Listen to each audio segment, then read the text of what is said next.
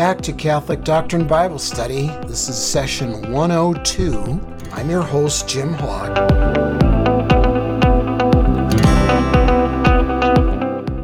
And in this session, we're going to pick up on Philippians chapter 2, verse 12, and we're going to go through the rest of this short letter to the Philippians. So, unless you are driving, turn in your Bibles to Philippians chapter 2, and let's look at the end of this verse 12. Hold on to your hats, folks, in case you're still clinging to the notion that Paul has the idea that once you're saved, you're always saved, and that your works have nothing to do with your salvation. This is the verse. This is the pièce de résistance here. Let's look at the second part of Philippians chapter 2, verse 12. Please, please, please underline this verse where Paul says, get this, work out your salvation with fear and trembling. Work out your salvation with fear and trembling. So what's the first word there, right? Work. He doesn't just say, pray out your salvation. He says, work out your salvation. So to be clear, for the umpteenth time, Catholic teaching states that we begin the salvation process with our baptism when we receive the Holy Spirit into our lives. But that we must accept the free gift that Christ gives us. We must accept it. We must cooperate with that free gift. And we must persevere until the end with what he has given us. Okay, so work out your salvation with fear and trembling. Let's camp out on these words, fear and trembling. Recognize that words change meaning over time. And probably we're not talking about fear like, oh, be afraid that God's going to hit you with a bolt of lightning or something like that while you're alive. Rather, perhaps a better way of saying that, if Paul were to say that today, would be, this is serious stuff, you know. Think of the awe, A-W-E, of God and what he has done for you. And trembling. In other words, this is serious stuff here. This is the main point of our life, is to walk with the Lord and thus spend eternity with him in heaven. It's not to be taken lightly. It's not to be taken as something in third or fourth or even second place in our priorities in this life. So we work out, that is to say, we cooperate with God, with the graces that he has given us, with the gift that he has given us.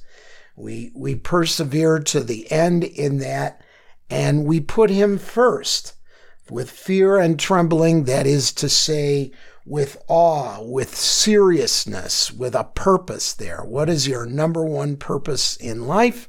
It should be to get to heaven, and, by the way, to help as many others as you can in their journey to heaven as well. For God is the one who, with his good purpose, works in you both to desire and to work. So God is even responsible for your desire to continue on in the faith, but yet you need to cooperate with that, okay? And so do everything without grumbling or questioning. Paul goes on and talks about the joy that he has and the joy that we should have with him. Again, Paul writing this from a prison, and yet he is still filled with joy. Verse 30 of chapter 2 says, because for the sake of the work of Christ, he came close to death. Well, he's talking about one of his assistants there. And the person that he's referring to, his co-worker Epaphroditus, is just filled with joy because he is serving the Lord.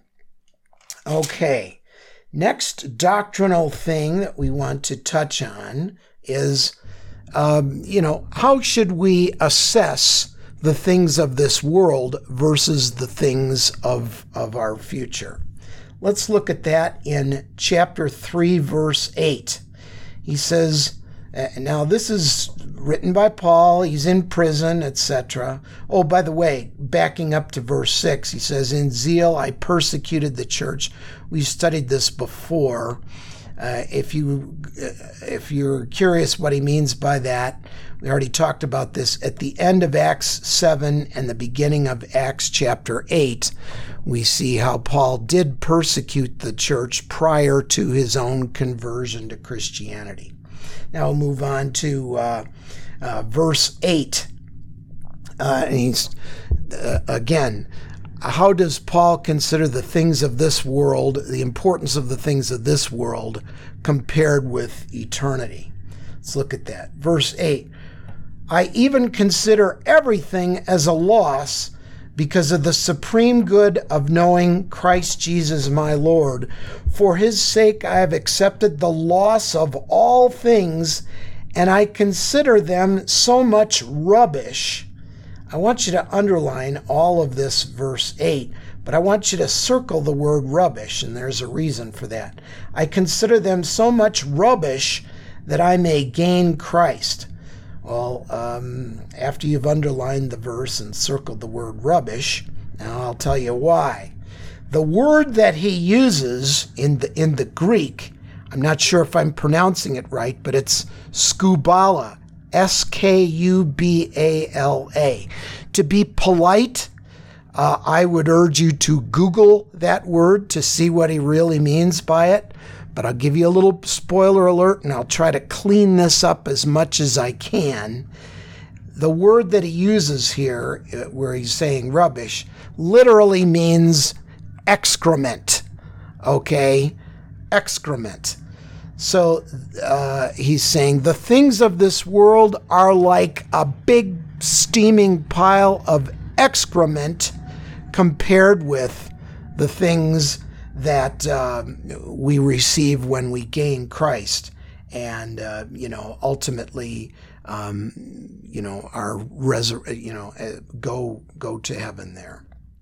So, and think of this in your own life. Think back on your own life. 5 years ago, some of the things that you may have been really interested in 5 years from now, you might not even think about now, or might be of significantly less importance. But I promise you, your view of eternity will, or at least should, increase as you get closer to the end of your mortal life. So try to put that in perspective. When Paul says literally, hey, the things of this world are, just a pile of excrement compared to Christ, that might put things in perspective for you. It seems important because you got to get through every day, and we spend a lot of our time in this world just trying to get through the day. But remember what the goal is at the with your life. Okay. Lest you think that Paul thinks he's already got his ticket punched for heaven, he says in verse 12, the second part, I continue my pursuit in hope that I may possess it, since I have indeed been taken possession of by Christ. Brothers, I, for my part, do not consider myself to have taken possession. Just one thing, forgetting what lies behind, but straining forward to what lies ahead. Then verse 14, I continue my pursuit towards the goal, the prize of God's upward calling in Christ Jesus. So, if you want to underline verse 12, 13, and 14, it's pretty clear that Paul sees that salvation requires perseverance to the end. It's just like running a race, right? You got to run the entire race. You can't run halfway through the race, and then you're ahead of everybody else and say, well, I'm ahead. I'm halfway through. I think I'll just stop running. I don't need to stop running anymore. No, we run the race to the end, and not be like those of us who are, have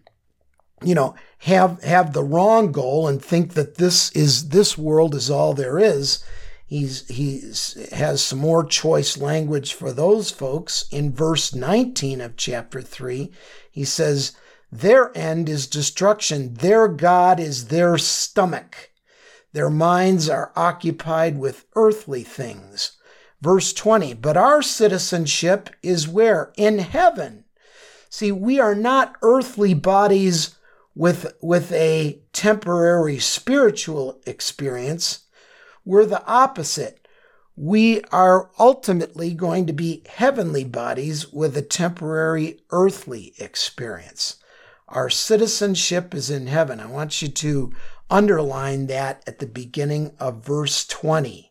And he reminds us in verse 21, he will change our lowly body to conform with his gloried body. So something to look forward to there. He continues on in chapter 4, urging us to rejoice. And rejoice, he repeats himself a number of times. He urges us to think about, in verse 8, think about whatever is honorable, whatever is just, whatever is pure, whatever is lovely, whatever is gracious. If we fill our minds with good thoughts, they will crowd out the bad thoughts. The things that you think about are the things that you tend to do, right? And so now here's some more encouragement for us, particularly if you're struggling a little bit, financially or materially. This is Paul's own life now. He's a pretty smart guy, right? But he gave all that up to go around and follow and spread the gospel. He says, now we're in verse 11 of chapter 4. I have learned in whatever situation I find myself to be, one translation says self-sufficient, but a better translation is, I have learned in whatever situation I find myself to be content. So if you're a millionaire, okay, great. If you're just struggling to get by, okay, be content. Because why? Because this world is not our home. Refer you back to chapter 3, verse 20, right? Paul continues on in verse 12. I know indeed how to live in humble circumstances. I know also how to live with abundance. And in my life, in my own personal Jim Hawk life, I've had both. And I can honestly tell you, I am happier now, though I have gotten rid of a lot of the things that were in abundance on this earth. You think you own things and you find out that the things own you, particularly a house, right? The bigger the house that you have, the more concern that you have about it. The longer it takes to clean, the more expensive it is to keep it up, etc. He continues on.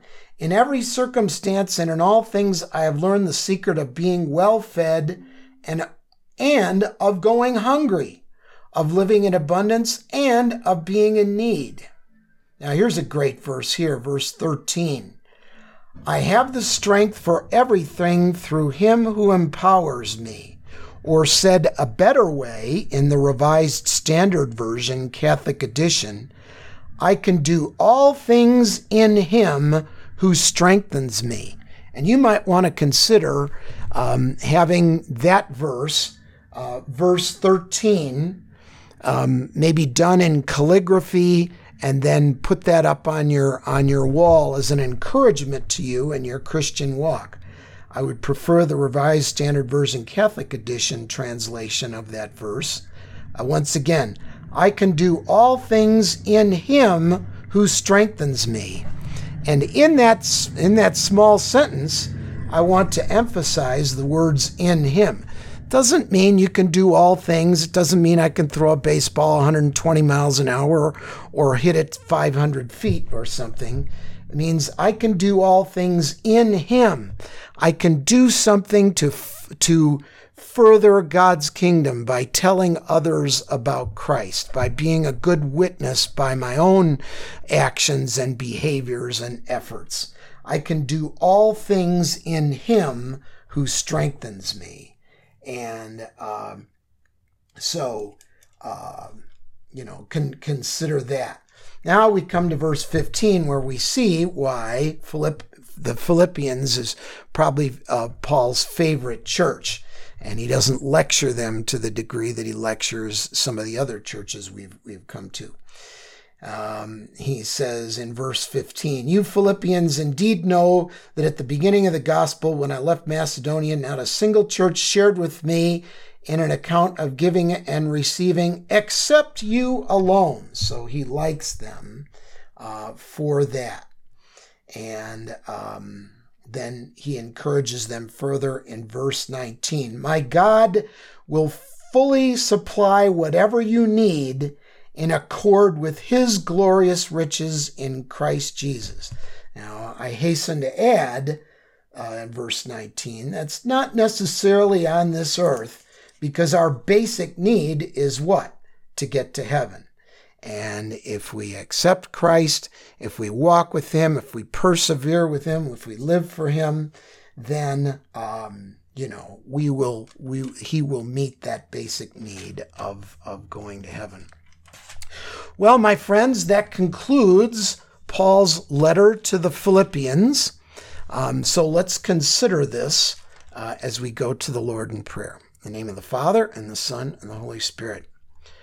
Dear Lord, thank you for this encouragement that Paul gives us in this letter, that even while he was in prison, he is joyful, and he urges us to be joyful regardless of whatever problems we're facing on this earth, because we know for one thing that he will more than make up for any trouble on this earth when we find our ultimate home in heaven. So he's able to do that. And help us to be like Paul and to be content in all circumstances.